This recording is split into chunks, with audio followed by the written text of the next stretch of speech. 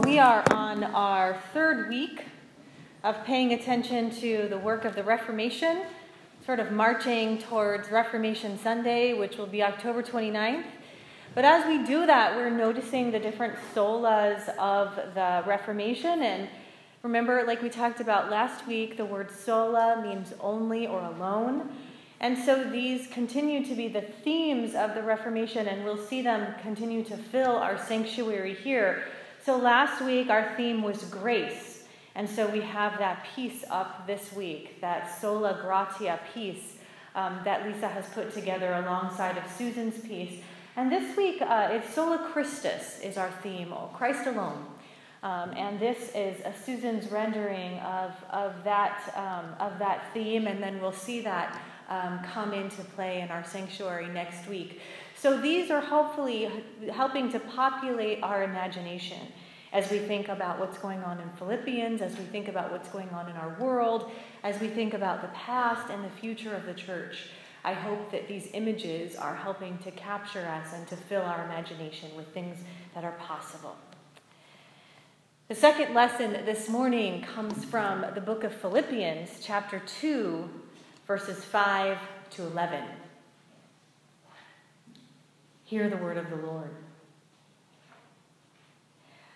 Let the same mind be in you that was in Christ Jesus, who, though he was in the form of God, did not regard equality with God as something to be exploited, but emptied himself, taking the form of a slave, and being born in human likeness, and being found in human form, he humbled himself and became obedient to the point of death, even death on a cross. Therefore God also highly exalted him and gave him the name that is above every name, so that at the name of Jesus every knee should bend, in heaven and on earth and under the earth, and every tongue should confess that Jesus Christ is Lord, to the glory of God the Father. This is the word of the Lord. Thanks be to God. Well, perhaps some of you heard the story this week on NPR about how NASA in the 1970s put together a team of people to create a soundtrack for planet Earth. And they sent this collection etched onto a record into space, where it is free to be encountered over the next billion years. And Carl Sagan was one of the individuals who helped to spearhead this project. And in the team that they put together, he was hoping to create something that was representative of this planet. And it included music and multiple languages. It had greetings in all sorts of languages. I don't remember how many that covered the face of the earth. And it was almost lost into the archives after it was sent. And the interest around this record only surfaced recently when, because of the whole campaign that you can launch in Kickstarter, they launched a Kickstarter campaign to release this record on Earth so that they would actually be able to re-digitize it, and you can actually own it and have it in your home. And shortly after they launched this campaign, they had more than $1 million in the first day of the Kickstarter campaign, and it just came into completion this month, which is why there was that brief report on it through the radio station. And people who had ordered it finally got it in their mailbox.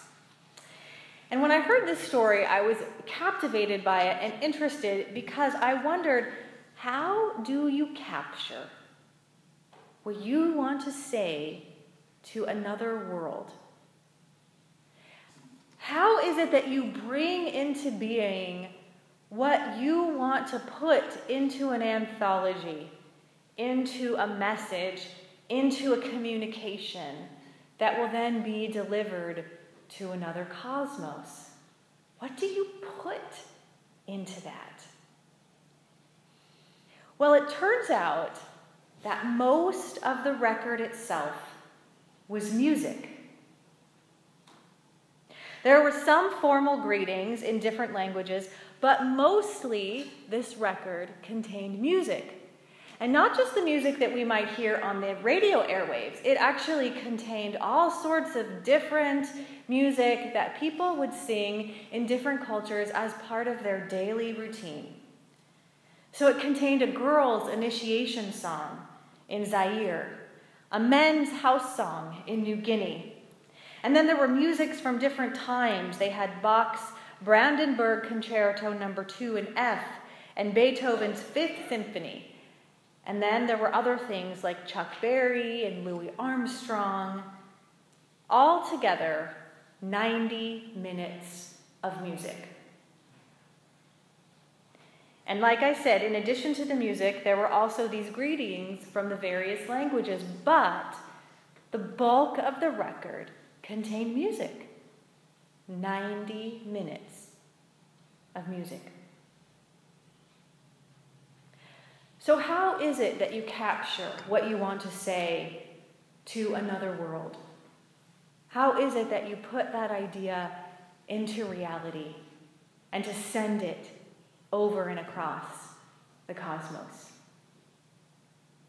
Well, the people of Philippi who were reading this letter that Paul had written them while he was in prison were actually reading some of Paul's reflections on this very same question.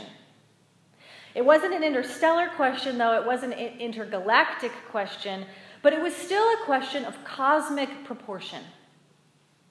What does the person of Jesus mean in the world as we know it? Paul was asking.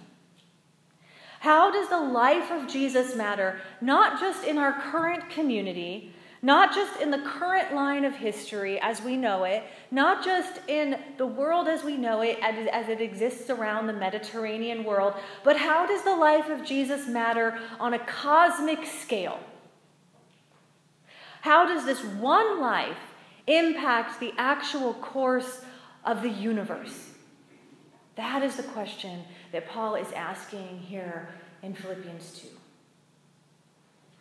And keep in mind, too, that the relativity that we find in our culture would have been just as common in the ancient world as well. The ancient world was diverse religiously. It was diverse intellectually. There were different ways of making meaning, different cultures at play, different religions and different temples that would have been spread out across.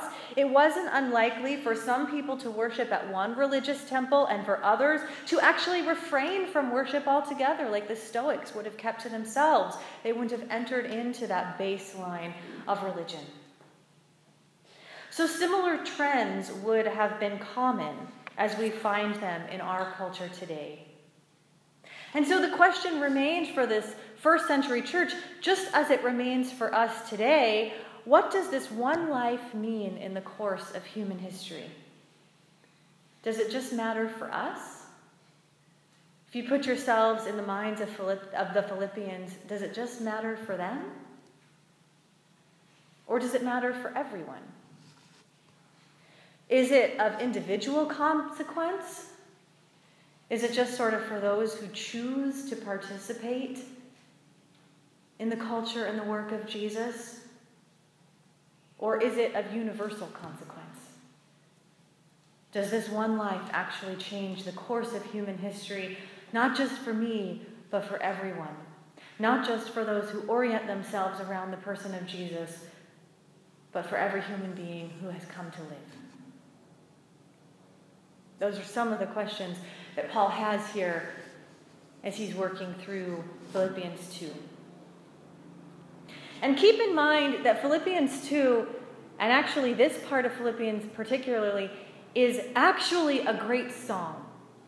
We don't know how it was sung, we don't know the music behind it, but from the way that it is written, both in the Greek scripture and the way that it is translated into English, we get the sense that this is a hymn that was sung in the ancient church. And so this is God's great song Paul is helping us to make sense of. And so for Paul, as he puts these pieces together, he's suggesting that the life of Jesus enters into the world like music. not just for some, but for all. If there is music playing in a room, it is very hard to choose to unhear it. It is there. Not just for those who have ears to hear, but for all who encounter it. For Paul and for us, the life of Jesus is the hymn that is played over and over again on the soundtrack that has been sent to us from the heart of God, showing us everything that we need to know about who God is in the world. This beautiful piece from Philippians that Jesus is made in human likeness, that he has been found in human form, meaning that he's taken on all of what it means to be human. It's not just that he exists that way on the outside, but that it's actually who he is and part of his identity. But that he did so not trying to exploit the deity. That is, not trying to empty the deity, to turn God into some sort of a celebrity, to make God only work for him and his own purposes. But instead, he was obedient. Obedient even to the point of death. And then the scripture goes on very clearly, even death on a cross. This very base and embarrassing and judgmental human death that Jesus found himself subject to. And therefore, because of that God highly exalted him, so that at the name of Jesus, every knee would bow and every tongue would confess that Jesus Christ is Lord, to the glory of God the Father. That was not only a hymn that was sung in the ancient church, but it was the creed that was practiced, that Jesus Christ is Lord. And in Greek, there is no is. It's only Jesus Christ Lord. Those words all put together. That is the confession that then the church makes. And that this, in fact, is what the church claims more than anything else, that God has chosen. In light of everything that can be said about God, this Philippians 2 passage is what God has chosen to say to the world. This is God's 90 minutes of music soundtrack. The song, the soundtrack that God has sent to us.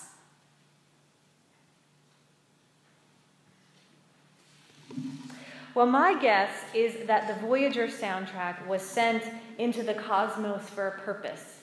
And you can read a little bit about this if you Google it, because they did record some of the thoughts of the committee that put this work together. And you can see that when they launched this soundtrack, they were hoping to communicate that there is a world outside in the cosmos, and that world desires relationship and friendship. So the reason of the Voyager soundtrack was to know and to be known. And somehow through that knowing to be changed. Somehow through that relationship to be changed.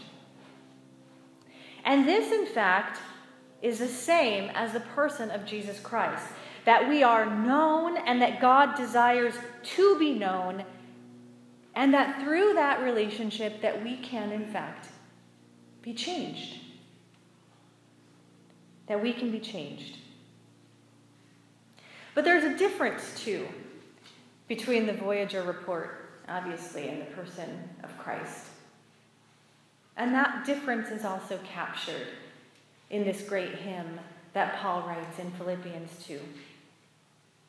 Because keep in mind that the anthology that was put together by this committee that did the Voyager soundtrack, that this was a report. It was a collection of everything that was sort of across human history, and it was a report of those things. But the person of Jesus is not just a report of who God is, but an actual living being who entered into the course and the trajectory of human history. And not only that, but who suffered and died, who allowed himself to be changed by what he encountered in the world of being human. God didn't just come to sort of stand on the outside and share with us who God is, but God actually allowed his heart to be changed as he entered into the course of human history. God actually allowed his heart to be subject unto suffering and death, and even the most embarrassing death possible, death on a cross. That's everything that we need to know about God. That we worship not only the God who has come to be with us, but the God who enters into every piece of our suffering, even the most embarrassing piece of our suffering.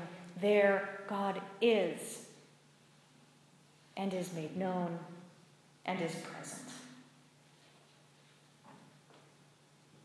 There is one more outlying question for those who are wondering about what this story of Jesus tells us. And maybe that those would be wondering as they encountered theoretically this piece that had been sent into the world by the Voyager. Does the information that has been given, does it bear the testimony that the being who sent it is good? Through the life of Jesus, do we learn that God is good?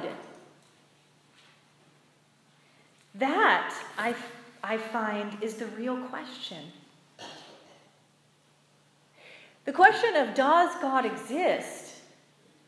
No one really seems to be beating down doors about whether that question matters.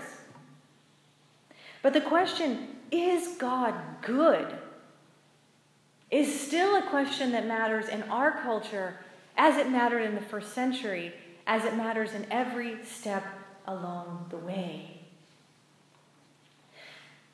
Because I don't know what you discover in the 21st century, but I certainly discover that folks aren't just interested in worshiping a God for the sake of worshiping a God, but they are interested in, is there a real source of goodness within the world? And if there is, what is that? And friends, as followers of Jesus, we have the greatest gift to be able to give the world as we can focus people around this Philippians 2 passage to say that in everything that God wanted to say to the world, he wanted to say that God is good.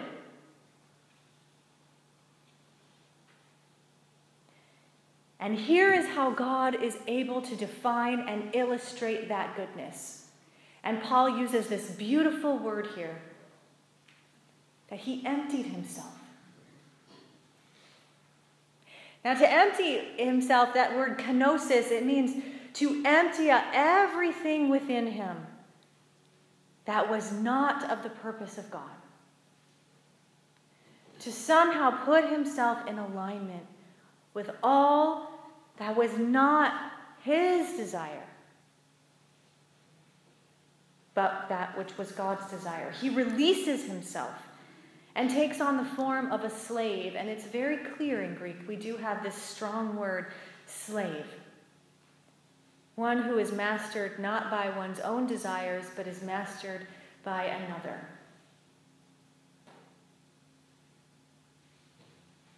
And here we have somehow this amazing reality of being a Christian that we have somehow forgotten. And by that I don't mean maybe those of us in this room, but that we have lost sight of in our culture, and that is that goodness exists in releasing itself. It exists in its open hands and its letting go.